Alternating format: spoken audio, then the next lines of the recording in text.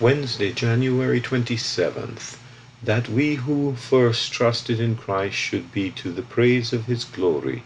In him you also trusted, after you heard the word of truth, the gospel of your salvation, in whom also, having believed, you were sealed with the Holy Spirit of promise. Ephesians 1:12-13. The promise of the Holy Spirit. Since the gospel was first to the Jews are spoken of here as those who first trusted in Christ. In the following verse, the you speaks of the Gentiles, who also heard the word of truth, the gospel of their salvation, and trusted in Christ. Notice that it is in him they trusted.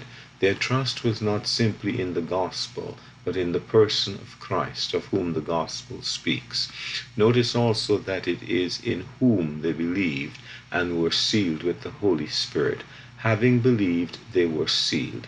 It was not a matter of having a further experience or of having entered more into the truth of the work of Christ in redemption, but it was simply their believing in him personally.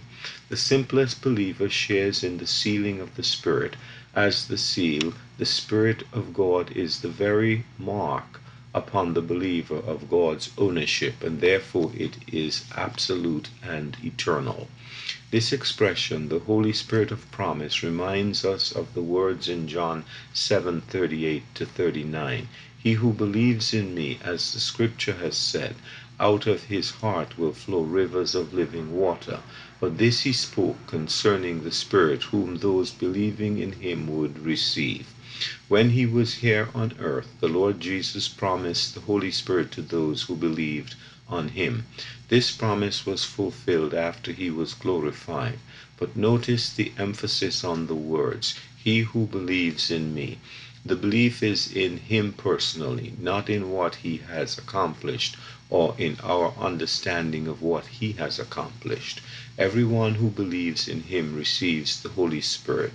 Nothing depends on our attainment. All depends on his grace. L.M. Grant.